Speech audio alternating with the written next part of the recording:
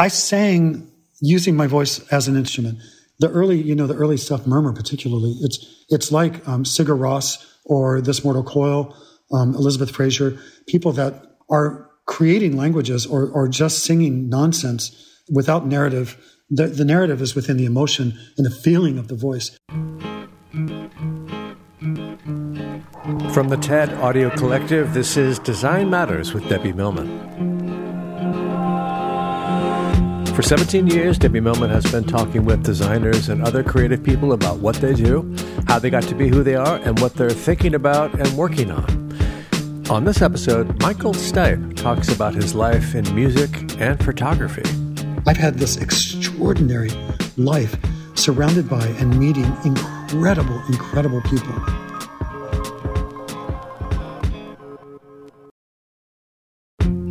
When Michael Stipe was the lead singer and lyricist for the band R.E.M., it was clear he had talents and interests beyond music.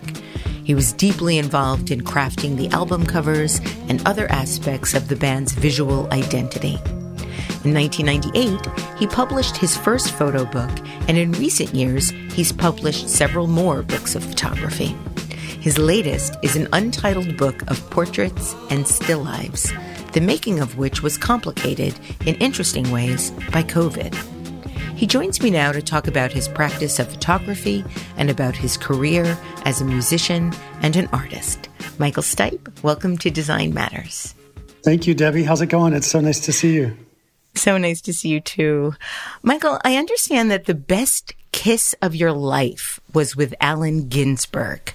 Well, that was a questionnaire for the Guardian or Independent. The Independent. It was for a UK paper for sure. One of the UK papers, and they think that Americans have no sense of humor or sense of irony. So I work extra hard to create ridiculous responses to their questions. Oh, so it wasn't really true? Well, it was a very memorable kiss, Allen's kiss. Yes, we were working together. We worked several years with Tibet House out of New York City. There was a yearly benefit, an annual benefit to support Tibet House. And I got involved through Patti Smith and through Philip Glass. And Allen was always there up until his death. Allen was standing side of stage when I was introduced as the magnificently talented and irresistible Michael Stipe. And I got up and I did my thing, a couple songs, walked off stage into the arms of Allen Ginsberg, who grabbed me by the shoulders, planted a kiss squarely on my mouth, and said, "Irresistible." I mean, the guy was this, massive hero of mine from the age of 17. And here he is kissing me on the mouth and calling me irresistible. It was quite memorable and funny. That actually sounds really yummy. If you want me to be honest, I think that sounds really yummy. Michael, you were born in Georgia, and that is also where your grandparents are from. But your family traveled a great deal while you were growing up. Your dad was in the Army. Where were some of the other places that you lived? It seems like I have this very particular memory that's super specific to the time that we spent in Germany outside of Frankfurt, in a place called Hanau. Hanau is where during World War II, they told everyone in Frankfurt to turn off their lights, and they told everyone in Hanau to turn on their lights. So Hanau was bombed to shit, and then it became an army base after the war. That's where my father was stationed in 1966 and 67, I believe. I spent the summer of love there, I remember. But I have these very distinct, almost hour-by-hour memories of that time. I'm speaking to you actually from Athens, Georgia, which is where my family live and where my former band was based. I kept a home here that I bought when I was 25 years old. So I come back for holidays and to visit family. But I wound up spending actually a huge part of the pandemic here. Why am I talking about that? You mentioned my grandparents. Well, interestingly, they're not all from Georgia. My grandmother was born on a reservation in North Carolina called Black Mountain. And she was actually born on Black Mountain. My grandfather is from South Carolina. My maternal grandmother is from Hattiesburg, Mississippi. And my pappy, who is my maternal grandfather, was actually born in Alabama, I think. But they all settled for one reason or another into Georgia.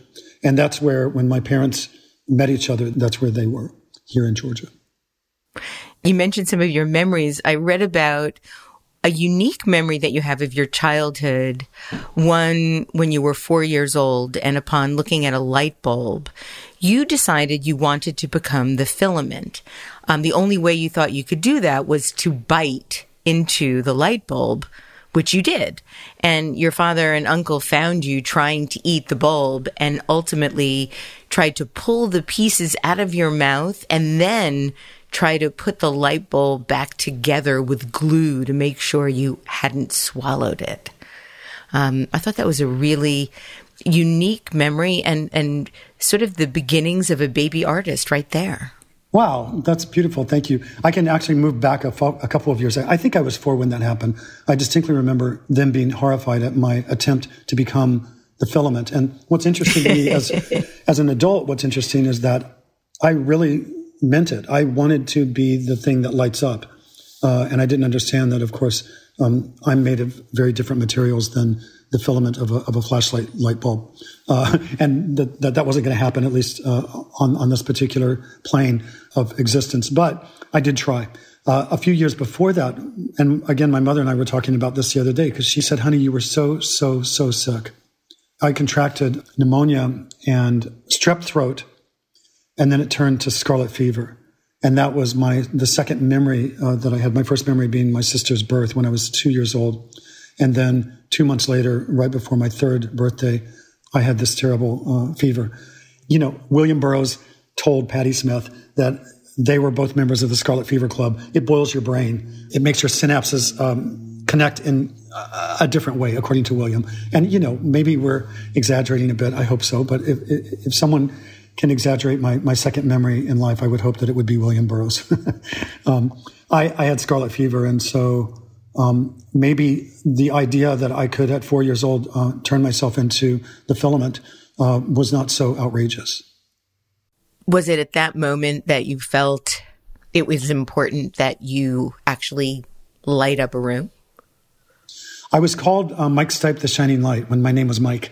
That was my nickname in kindergarten and in first grade. Now that was also in Germany. So again, I remember virtually every day of it. And I was learning. I was a slow learner in many regards. So I was learning how to read and write then. I was left-handed. My mother made the decision that, you are too. My mother made the decision that they would not try to change me to suit the idea that all people should be right-handed. And so she allowed me to be left-handed. But I wasn't learning at the same rate as other kids. I was in third grade before I learned how to read a clock. And it was this abstract concept, the round thing with the arms. I couldn't connect that to the passage of time. Yeah, it wasn't until years later that there were digital clocks. That I'm always so sad when people rely on digital clocks, because I think there is something kind of wonderful about the idea of reading time as if that's something that could be ever static. One of my first sculpture pieces, going back to, I guess it was 2006 or 2007, is an exact replica in cardboard of my first digital alarm clock, which also played music. So it was this combination of kind of the future, along with being able to listen to the radio. Two things that for me are profoundly important. My dreamscape pretty much exists in this post-apocalyptic future that's got a lot of water. No Kevin Costner, but a lot of water. But it's not terrifying. Everything's held together by Scotch tape and staples, but it's not a terrifying place. It's actually quite welcoming. But how did I get into that now, Debbie? I have to say, I'm drinking my first cup of tea in a month. I haven't had caffeine in over a month. So I'm going very slow with the caffeine here. I don't want to get ahead of myself. But you might have to remind me why we're going in different directions. Not a problem. I don't mind doing that at all. Do you keep track of your dreams? Do you write them down when you wake up and analyze them? I'd like to say yes, but I don't. No, I don't. The ones that I need to remember, I remember, and then some of them, like last night's dream, I'd really rather just let go of. The only thing I write on paper is my schedule and pop lyrics. Everything else, and pop lyrics even kind of wind up more on the computer these days than on paper. I don't like my handwriting. I find it distracting and imperfect, and I can write something brilliant, but if it's a bad handwriting day, I'll just throw it away, or I'll disregard the idea. Equally, and I learned this with lyric writing, pop lyric writing, I can write something really bad, and if it's a good handwriting day, I'll think that it's the best thing I've ever written, and it isn't, How do you come to whether or not you're having a good or bad handwriting day? What are the criteria to create a good handwriting day? I look at it, and it's either appealing to me or it's mortifying, and it's more often than not mortifying. So you have no control over the output? No, and I don't think that has to do with being left-handed. I don't know if you have a similar problem, but I do smear things a lot, so there's a lot of smearing that happens. I used to write kind of sideways, upside down, but that was really painful. I think a lot of left-handed people have that same experience. I also walk into doors a lot. Do you?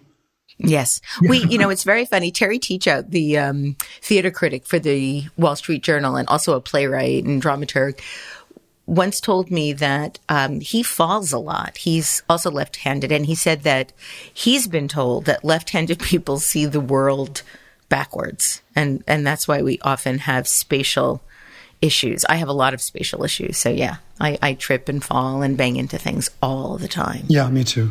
I'm really bad that way.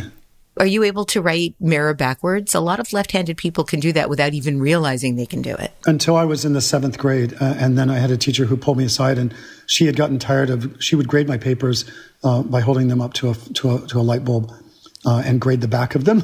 I wrote exact mirror image until me too. What is 7th grade? I was 12 years old. Yeah, but she said, and this is probably almost a direct quote. She said, "Your brain is like two fish that are going to flip-flop if you continue doing this." And I could visualize that, and it terrified me, so I stopped doing it.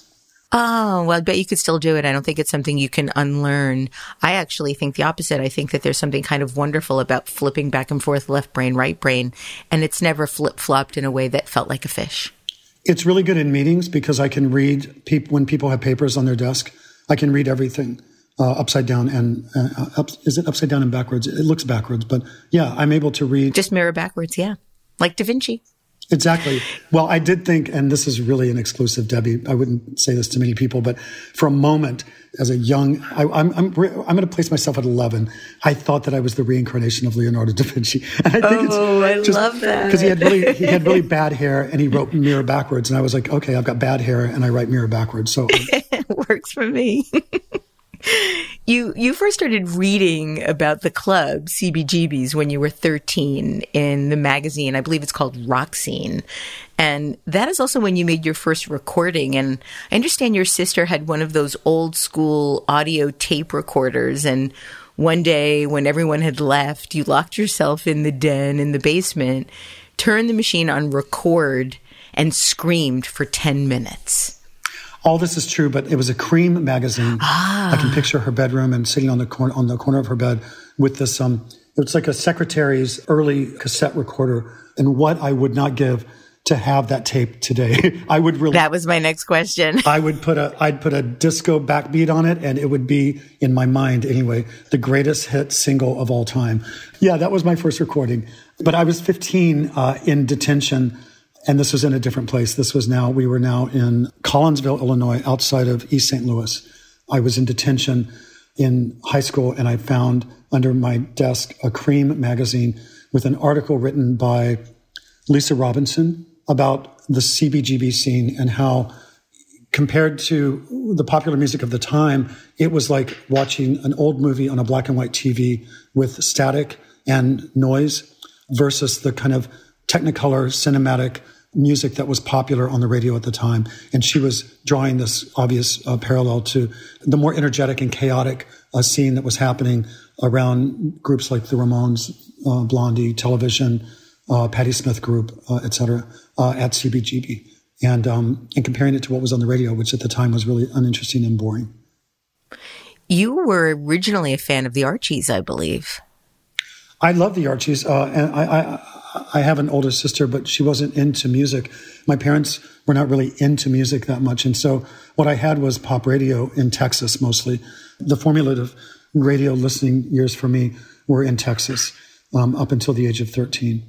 That's when we moved to outside of East St. Louis, and I was teased mercilessly for my accent, which had been at the time was a South Georgia accent run through. And now keep in mind, grandmother from North Carolina, grandfather from South Carolina, grandmother from Mississippi, grandfather from Alabama. They all grew up in Washington, D.C., or Washington, as my grandmother would call it, and then South Georgia.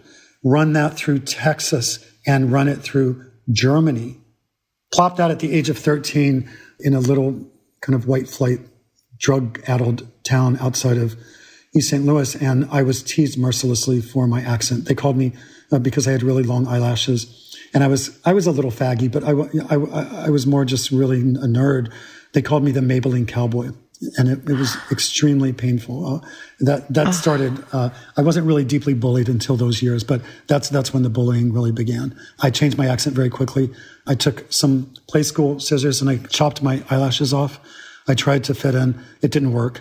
So I got a very early lesson in trying to fit in, recognizing that that's not working, and deciding to kind of be yourself. And that led us on what I think is a pretty spectacular path. Talk about how you accidentally got a subscription to the Village Voice. Well, younger listeners would not remember this, but for a dime, you could get subscriptions to 12 magazines for a year if you just subscribed to some Random House kind of thing. I don't know what it was. It was in the back of all magazines and newspapers. Comic books rather. And my sister, she got Red Book for my mom. Life magazine and all the magazines of the early 70s, late 60s. And the Village Voice seemed interesting to her. So we got a year subscription to the Village Voice. That introduced me to this whole other universe, of course, of New York and New York culture. And that played a really heavy and important role in my embracing punk rock at the age of 15 and recognizing that that was my tribe and that's where I was comfortable. And of course, there was no one around me who acknowledged or even knew about what was happening with punk rock and with the punk rock scene. So I was really, really on my own. I made mimeographs at school that said Tom Verlaine was the founder of the band Television. Tom Verlaine is God. And I went to school early one day and I put up these posters, these mimeograph posters all over school. I almost shut the school down because the English teacher said, clearly someone is referring to the French poet Paul Verlaine. So they got that wrong. But how dare they blaspheme our Lord and Savior by referring to a French poet as God? And so there was this whole investigation to find out who blasphemed the school. It was me, and it was Tom Verlaine from the band Television, but nobody had any idea. Anyway, that was me at the age of 15. I was a little bit of a scamp, I guess. Did anybody ever find out it was you? They never did. And there are other secrets from that era that probably are not repeatable on your podcast. I'm thinking back to my first introduction to the Village Voice, which kind of happened around the time it was around 1980, 82 when I first graduated college. I was already familiar with your work in R.E.M., but I came to Manhattan after going to school in Albany, New York, and my dad had lived in the Village while I was growing up, but I didn't spend a lot of time there. Found this newspaper and thought it was sort of like a primer to the world. And at the time, I was really, really afraid of coming out. I was afraid of the judgment. When I was doing a lot of my research on your background and your history, I was reading about how you grappled with your thoughts about coming out back in the early 80s. And I read it out loud to Roxanne because I thought, she's 14 years younger than me, and that's a big difference in the world of coming out. And I'm like, see, this is what Michael was feeling at that time. That's exactly what I felt like. Suddenly you're going to be judged. It might affect everybody around you. You were really scared about what it would mean to your bandmates and how the world would treat the band. And it was such a different time. We're so lucky now that the world has changed to the degree it has, although it certainly has so much more to go. But reading what you were going through really helped her understand why it took me so long to come out. So thank you. You're welcome. My bandmates and everyone around me knew my sexuality all along. They we lived together. They couldn't ignore or disregard who was coming up into my room and leaving the next morning. Yeah, it was. I turned 20 years old in 1980, and what I think that LGBTQIA plus, if I can use today's terms and apply that to the late 70s, that liberation, that moment should have happened in the late 70s, following civil rights and following the women's liberation movement. That was a movement that was in our country certainly not just diminished, but squashed completely by the advent of AIDS and, of course, the Reagan administration. And Reagan and Bush Sr. kind of taking over for the whole of the 1980s and into the early 90s. It took a revolution and shifted it by a good 20 years, which is, I think, why when it finally did happen, it happened so quickly that a lot of people's heads are still spinning, trying to figure out where they are or who they are within it. Not only within the straight community, but also within, as we call it, the LMNOPs, all of us. Trying to figure out who they are and where they fit in. This is something I really love about the 21st century. From the moment I did start speaking about my sexuality publicly, and for me, it was more a matter of privacy than anything else. But I just felt like I'd given so much of myself as a public figure and as a pop star to the public. I wanted to keep something to myself, and of course, I chose the wrong thing to keep. I now recognize how powerful it is to have people like ourselves in the public eye, and that's profoundly important to people who are struggling with their own situations. But anyway. But I also think, you had already been bullied, and I think once you're bullied, once you feel damaged by who you are, it's very hard to keep putting it out there because of the pain that you've already experienced and the pain you're afraid you're going to still feel. Well, the people I surrounded myself with as a 20-year-old were people that understood who I was, and they had no problem with that. And in fact, I think it was encouraged, that I be exactly who I am, because the result of that is that we were not your typical pop band at all. We were never really a rock band, although we used some of those sounds, but my being a part of it just radically shifted the focus of the band completely. And I think those guys acknowledged and recognized, when I say those guys, Peter, Mike, and Bill, of course, my former bandmates, but then also the people around us. It was clear that we were very, very different. And part of that, I think, really had to do with my sexuality and my identity and how that placed me in a very different sphere than most of what normal pop culture would offer you. One of the things that I do now, in addition to the podcast, is teach. And I teach undergrads, seniors at the School of Visual Arts. And one of the things that I talk to them about is their hopes and dreams and what they want to be and what they want to do in their lives. And I find really tragically that they're already at 18, 19, 20, 21, beginning to think about what they can't do as opposed to what they can. They start limiting the possibilities of their life before they even try to make anything possible. And I was really, really struck by something that I read that you said.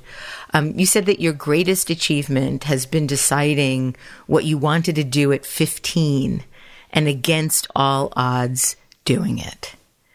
And I was wondering if you could talk a little bit about what gave you the sense back then that it could be done.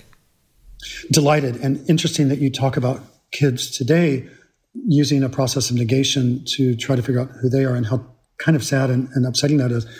My former band, R.E.M., we used a process of negation quite regularly to figure out what we did not want to be. Not only as public figures, but as songwriters, the way that we dressed ourselves, the way we presented ourselves, the way we talked to the press. We knew all the embarrassing and fucked up tropes. So we used a process of negation to figure out how to not be those horrible idiot cliches. And I think we did a pretty good job of it over the course of 32 years. But going back to when I was 15, it was unbelievably naive of me to think that when I read these articles about the punk rock scene, as a 15-year-old, I read them, and what these people were saying over and over again were that we're not special, we're not particularly talented, we're normal people. Anybody can do this. Anybody can pick up a guitar. Anybody can grab a microphone and start to sing. I took it quite literal when they said anyone can do this. I was like, okay, that's me. That's what I'm going to do. It was an insane teenage dream that became an even more insane adult reality. Being the singer of a band, I became the singer because I didn't know how to play an instrument. I didn't know I had a voice when I was 18 years old or 15 years old or 19 when I started R.E.M. I certainly didn't know I had this voice. I like my voice a lot.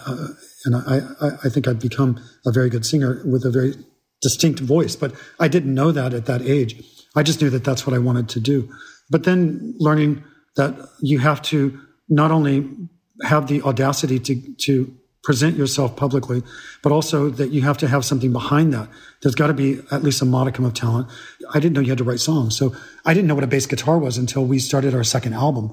I couldn't identify the bass guitar sounds from the guitar sounds. I didn't know that the one with 4 strings made all the low notes and the one with 6 strings made all the high notes. I mean, that's how naive I was about music. And you can hear it in the early stuff. I mean, it's quite, and they're beautiful. I'm not disregarding those recordings at all. They are, for some people, quite magical.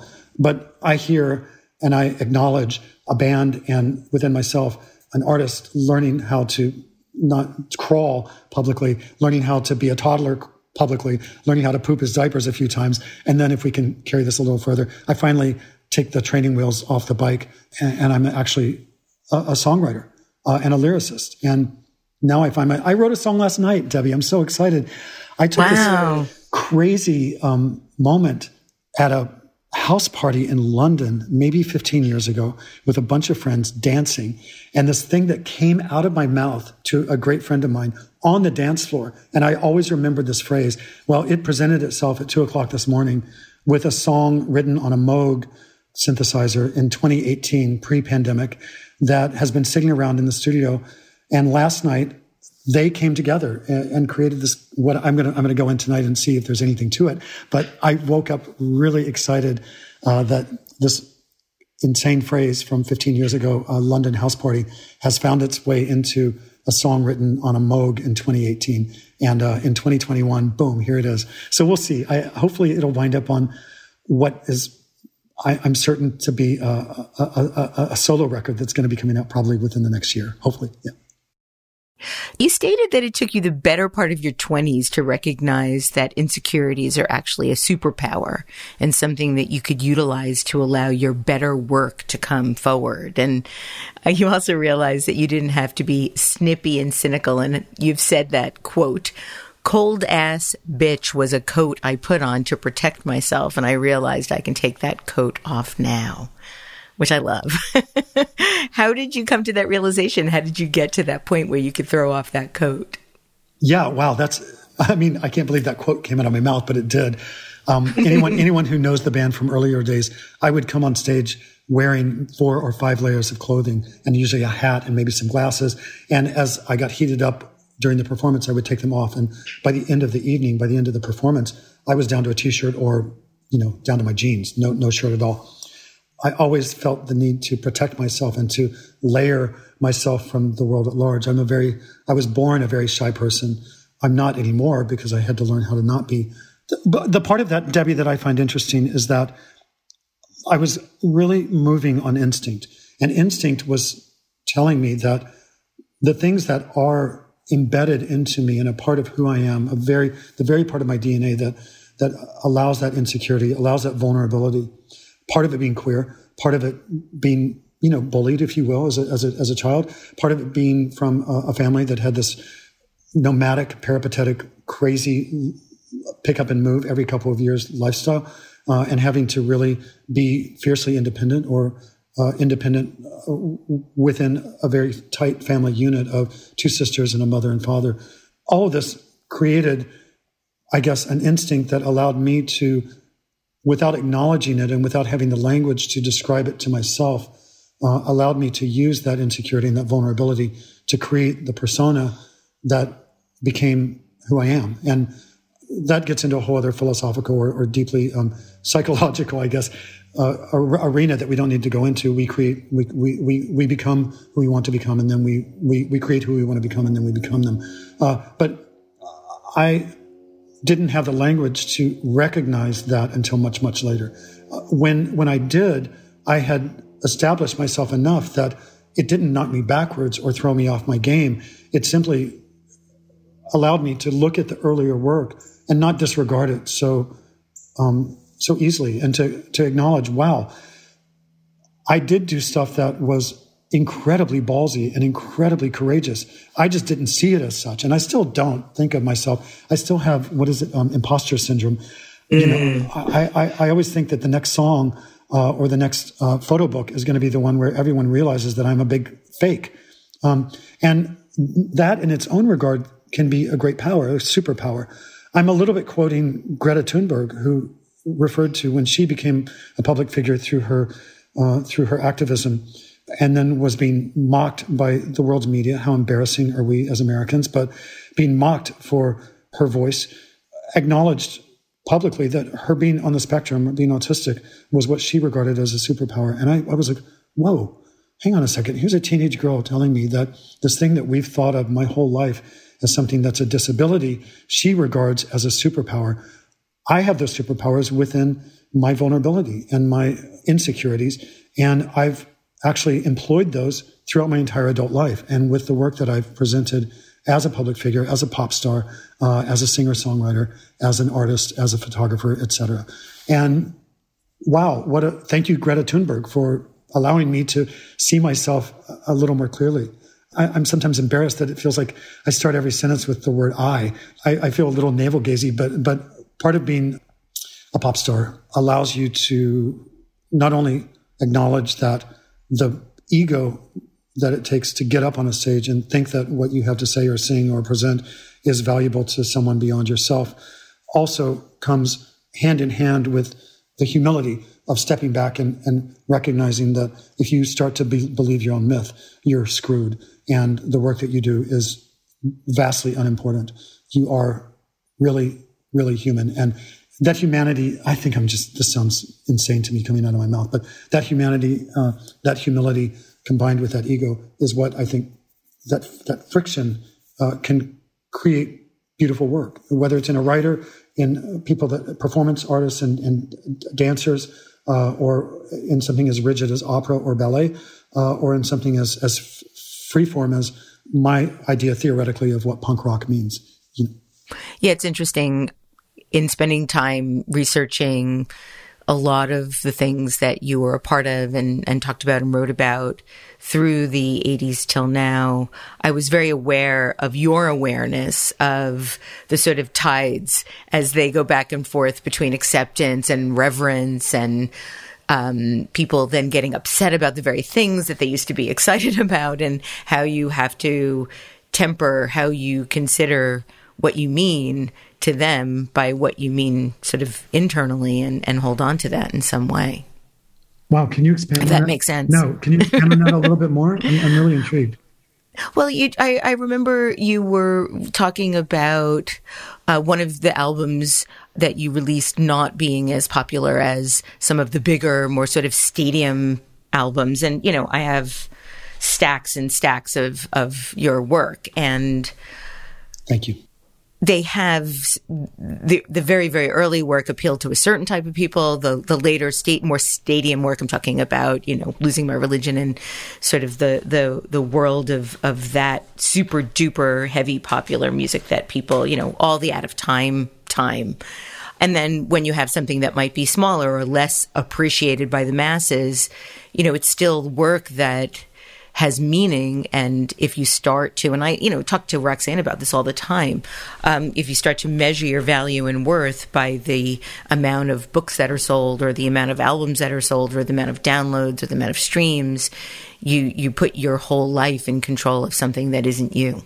You're also competing, and I can't possibly compete with my past, and I have no desire to, nor with whoever the pop stars of 2021 or 2022. I have no desire to even try to compete with that. I read an article, I think it was in The Guardian, about Damon Albarn from the band Blur. He's someone who I deeply admire. And the point that they were making is the writer was saying, here's someone who had huge success and then did something quite unusual, which is didn't try to continue having this success upon success upon success on a mass scale, but spent the next 20 years doing exactly what he wanted to do, experimenting with different types of music and musicians and different ways of presenting music and performance together through stage and theater and what have you. He's someone who I deeply admire, one, but it also, I was like, oh, wow, I wish I had done that the way he did that. I'm now, so it's a day later, I'm thinking about what I have done, and I've done okay. I think I've presented some pretty interesting things in the past decade, certainly since the band disbanded. It's not at all. I'm looking at the span of my life, and I'm looking at time remaining, and I want to do a whole lot more. I actually thought about this yesterday as well. At my age, I'm 61 now, and I look great. But at 61, most people are thinking about retiring. And as an artist, I can't retire. Even the thought of that is ridiculous. I look at my heroes, whether it's Leonard Cohen, certainly Patti Smith, Edmund White, people that continue working until the end of their lives, not because they want to, not because they're having to pay the bills, not because they have some fragile ego that has to be supported by this desire to be appreciated from outside. No, it's because you have to do it. It's really not a choice. Yeah, I feel the same way. I just turned 60 and while I do feel time in a way that I really haven't before. I mean, it's been escalating since I turned 50. So, but I also am more urgent in thinking, if not now, when? And it reminds me of when I interviewed David Lee Roth 2 years ago when we were talking about 1984, and I asked him how it felt to be, at that moment in time, like the most popular dude on the planet, the biggest album, the biggest tour, the biggest music video, everything that there was. And biggest hair. His surprise, yeah, exactly. Yeah. And I've talked about this at length. I asked him what it felt like, and he paused and he was extremely thoughtful. And he said, you have to be really careful when you get to the top of the tallest mountain because it's always cold. You're usually alone and there's only one direction. And I've suddenly felt really comforted by the idea that you can sort of slowly walk up the mountain and maybe, if you're lucky, not peak until the day before you die.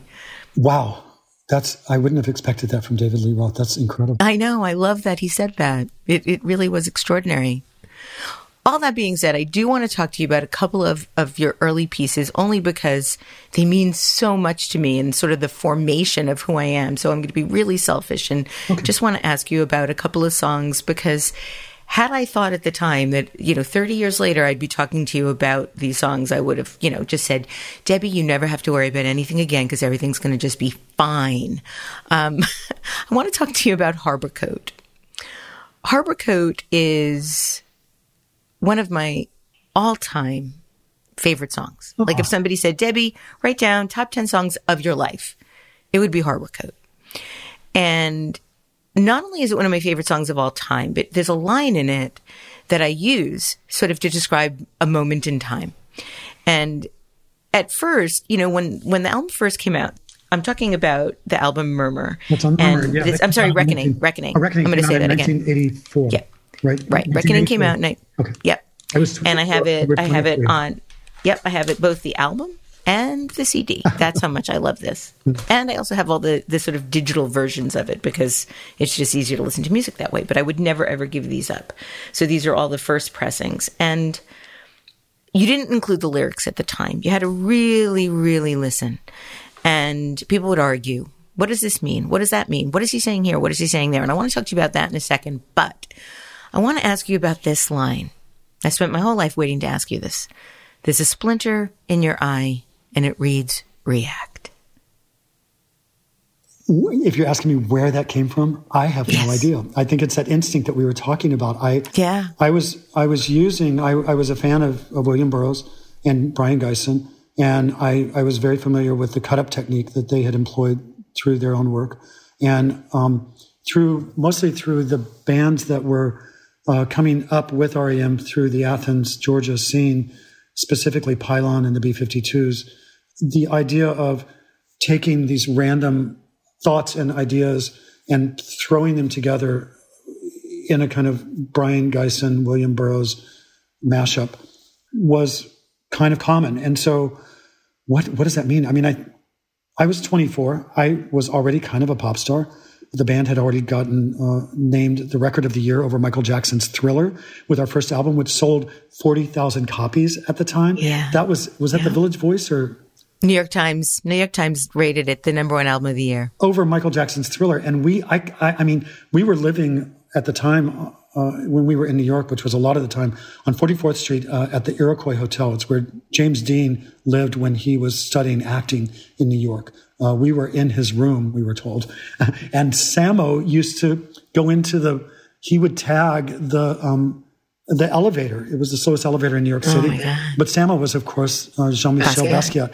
And I mean, it was just this moment, there was all this stuff was happening around us, but I would pick phrases out of the air and just throw them into the songs and not think twice about it. Where that came from, I have no idea, Debbie, but it sure does sound good. And it means something to me. Most certainly. That's the line in the song. Actually, you're at the peak of the mountain right now. You picked the very best line in that song to focus on. Maybe we'll get tattoos together at some point, but I think having a tattoo of my own lyric on my body would be a little creepy. So I'd get a tramp stamp across the back, so I'd never have to do it. Well, now I use it. I use it as a way to explain what it means to cut off your nose to spite your face. Exactly. Which is so much more poetic. Exactly. So my last question about that particular song, and then I'll leave you alone about it. Just as I said, it's my life playlist. What is a harbor coat? Well, to me, that line for me is about like everything seems to be going right, but there's something niggling. There's something that's irritating. There's something that's not quite on. And what is that? What you need to investigate. You need to step back. You need to look again and figure out what doesn't feel exactly right.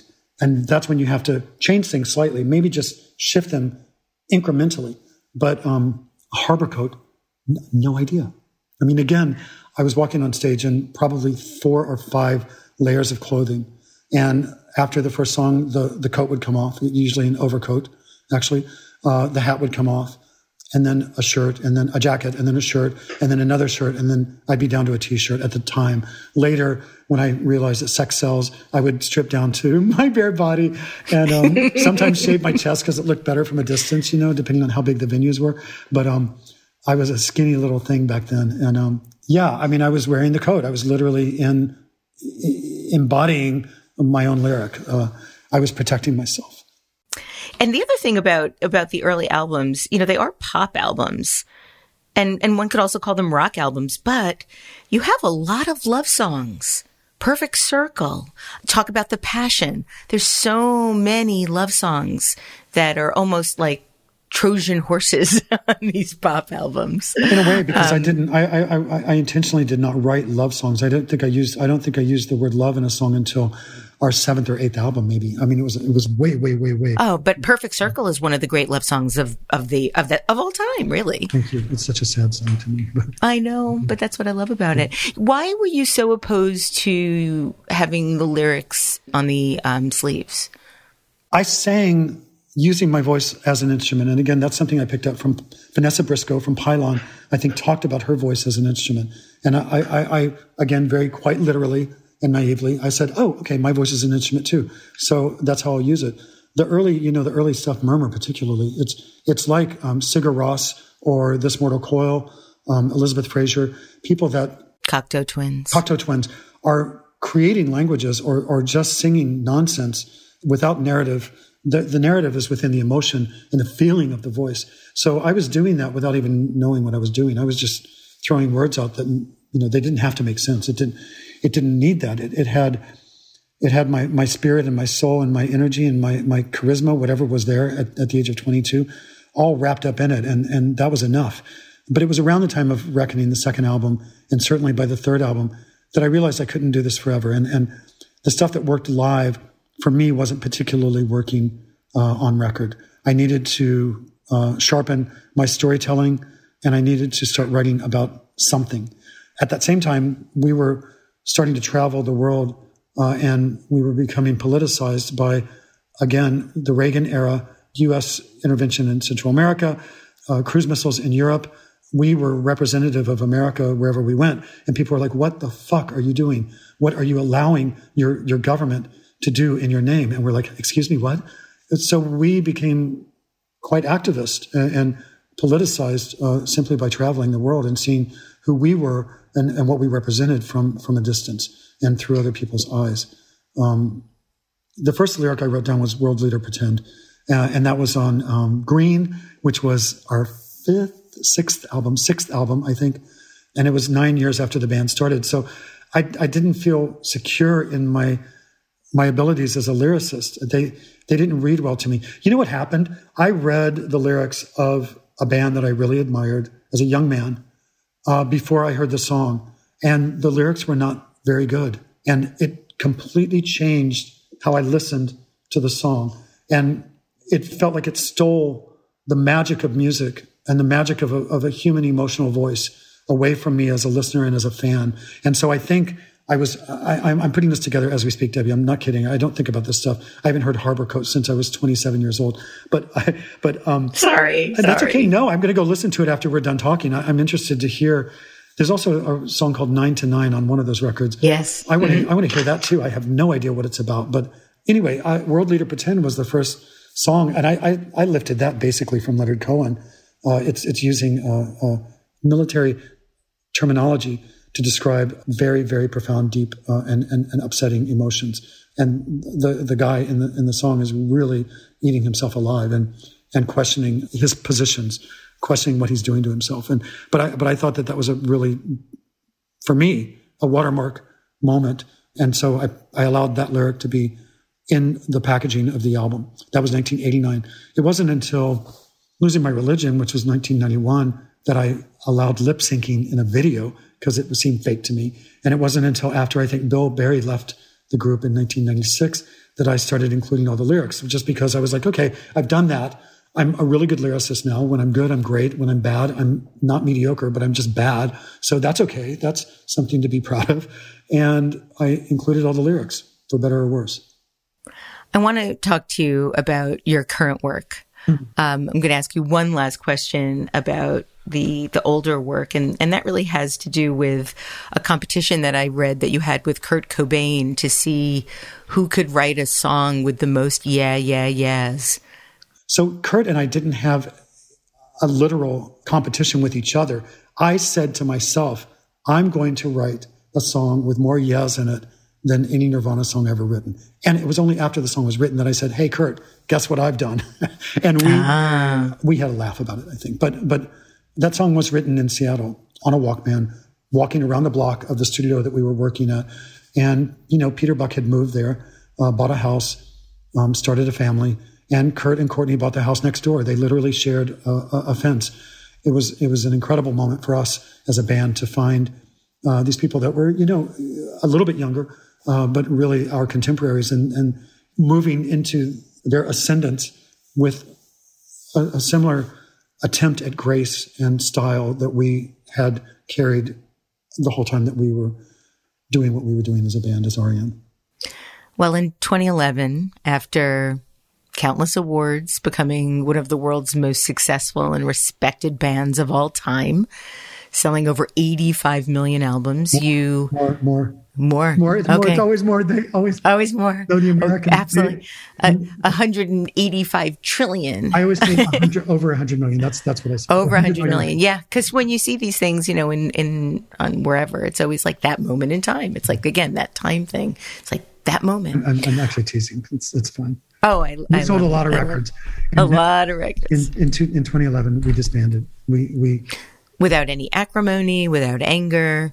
You still make and record music, but you do so many other things now. And you have a number of really beautiful books that I want to talk to you about. In 2018, along with Jonathan Berger, you published Michael Stipe, Volume 1, which is a collection of 35 photographs combining intimate moments with images of people like Kurt Cobain and Patti Smith, as well as photos that you've also collected of people like Marilyn Monroe, James Dean, Roy Cohn, and lots of others. And you've said that photography is your primary way of keeping a diary. And is it true you have over 50,000 photos in your collection? There's a lot more. And if I turn the camera, we're speaking on Zoom for your podcasters. We can see each other, but I can turn just slightly. Do you see that mountain right there? Yes. That's about 50,000 negatives, and that's just in this studio. So I have 3 studios. This one, that's stuff that we've actually gone through and digitized. So those are secure in more than one medium now, but 50,000 doesn't begin to touch it. I use photography as a way of remembering where I was and who I was with, and as a way of sparking my memory. Patti Smith writes everything down. I just don't write things down. I'm not very good at that. I never have been. I'm really good with taking a picture, and that will spark all kinds of memories, down to what was the meal, what were we eating, who was sat at the end of the table, who I maybe didn't talk to, but they were still present, they were still there in this incredible moment. I've had this extraordinary life surrounded by and meeting incredible people. And I've traveled the world. I've seen so many things. I've been in so many places that people dream of. And even talking about it, I'm in shock that that's my life. That's something that I am able to participate in. It's so thrilling and so exciting. You know, those pictures are a way for me to remember that, and a way to kind of reflect back and have a diary, keep a journal. That's my journal. I believe one of your first cameras was one your father had gotten you from Vietnam. He bought it in Korea, and it was a Nikon FM2. It was stolen when I was 21 years old, along with a lot of weed and a jar full of pennies. But his insurance covered it, and he got another FM2, which I have to this day. Yeah, I used it when I was 14 years old. That was when he first loaned it to me, and I started taking pictures as a 14-year-old. It wasn't until I was 15 that I discovered music. So photography is really my first love in terms of mediums. In that first book that you mentioned, Volume 1, Jonathan Berger went through about, I think it was 35,000 or 50,000 of the images that I had on my computer.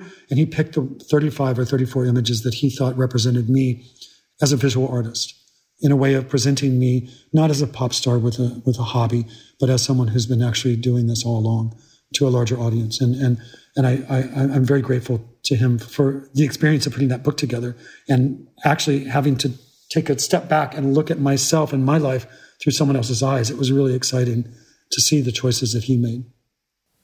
One of the things that I think is so interesting about your books is that they work on a whole slew of different levels. They're books of photography, so obviously they include photographs, which could work on their own on a wall somewhere. But then they're also talking to each other. They're communicating throughout. There is, in all of your books, a very specific linear narrative that changes from looking at one individual piece on a wall to communicating in multiple ways just by the virtue of the way that they're ordered and the way they show up and the size of the photo in the book. Mm. How involved are you in the actual layout and the design of these books? With music and with R.E.M., we always thought that the first song on a record is really a really important way of introducing someone into a world of here's a universe that you may not have explored before, and here's our version of a different type of reality. So that first song is really important. The first notes. I employed that recently on the Velvet Underground cover version that I did of Sunday Morning for Todd Haynes' documentary about the Velvet Underground. I did it with Hal Wilner, my dear friend who died recently of COVID. And it was the last thing that Hal and I did together. But I wanted, knowing that it was going to be the first song on the album, I wanted to introduce the album in a way that would acknowledge that there's no way that anyone can ever copy or mimic the brilliance of the Velvet Underground's first album, but we can present variations on what those songs mean to different types of artists and musicians. And so I opened it with this long, keening, held clarinet note that for me, I stole from Gershwin, from George Gershwin's Rhapsody in Blue, but I presented that to the musician and said, this is what I want. I want it to hold for way too long, and then we'll bring the song in underneath it and allow that to be the introduction to the album. With the books, I'm doing the same thing. If you look at the beginning of each book, there is something that in the second book, you're literally, the first image is a window that's blackened, and it's inviting you into this unknown place. That book is quite, I think, accomplished. The first book as well, the Jonathan Berger book. The third book with Tilda Swinton on the cover is my pandemic book. And it is a little bit like me in third grade, not being able to read the clock quite right. It's a little stunted. It started as something that was quite tight in terms of the idea that I had for what the book was going to be. And it became something very different under the madness that became my COVID year of 2020. I went a little bit cuckoo, like I think a bunch of us did. And that is well represented in the book. But you need a little bit of a legend to get through it. Now the book does come with a QR code with me describing, audio describing. Yeah, it's a little podcasty. If you scan the QR codes, it's in a good way. So for our listeners, if you scan the QR codes on the various pages, they lead you to audio recordings of Michael talking about why he included the photographs and thinking about the narrative arc, the placement, which is super important. It's a real sort of multi-layered experience that I think is really interesting for the format. It helps unravel the puzzle, and it shows my intention. My intention I hate the word artist, but as an artist, my intention is always to not have anyone feel left out. I want every single person that encounters anything that I do to feel smart when they walk away from it, to feel like they get it. They understand it on some level, whether it's visual, whether it's emotional, hopefully, whether it's a deeper understanding of themselves or a deeper understanding of something that's outside of what they might expect from a former pop star. I want everyone to feel smarter when they come away from this, even if they just go, wow, that's a really pretty picture of Tilda Swinton. Isn't she a magnificent creature? Well, yes, she is. She also represents a ton of stuff that this book explores, and that's why she's on the cover. But anyway, I want everyone to step away feeling smarter. That's one of my great heroes is Dolly Parton, and I think she's really good at describing her intention behind her work the same way. Everyone should feel lifted by and a part of what the piece is. The thing that I like so much about the books, though, is that while they are really inclusive, I don't think that they would exclude anybody. They have different ways in. So in terms of your brand new book, that to me feels more like a play with different parts. You're going through it. There are very distinct emotions that you experience, whether you're looking at ceramics, whether you're looking at photographs. I think there's something kind of almost installation-y about it, whereas our Interference Times feels much more conceptual. It's much more abstract. It feels like you're diving into an experience. And a lot of the photographs feel like they're surrounding you, whereas in portrait still life, you feel like you're going into something. If that makes any sense. You completely nailed it. My jaw, my mouth is hanging open. I can't believe that you just said what you said about the new book, because all the work that I'm doing right now is actually from, if you can picture two things, Uncle Vanya and the film Birdman.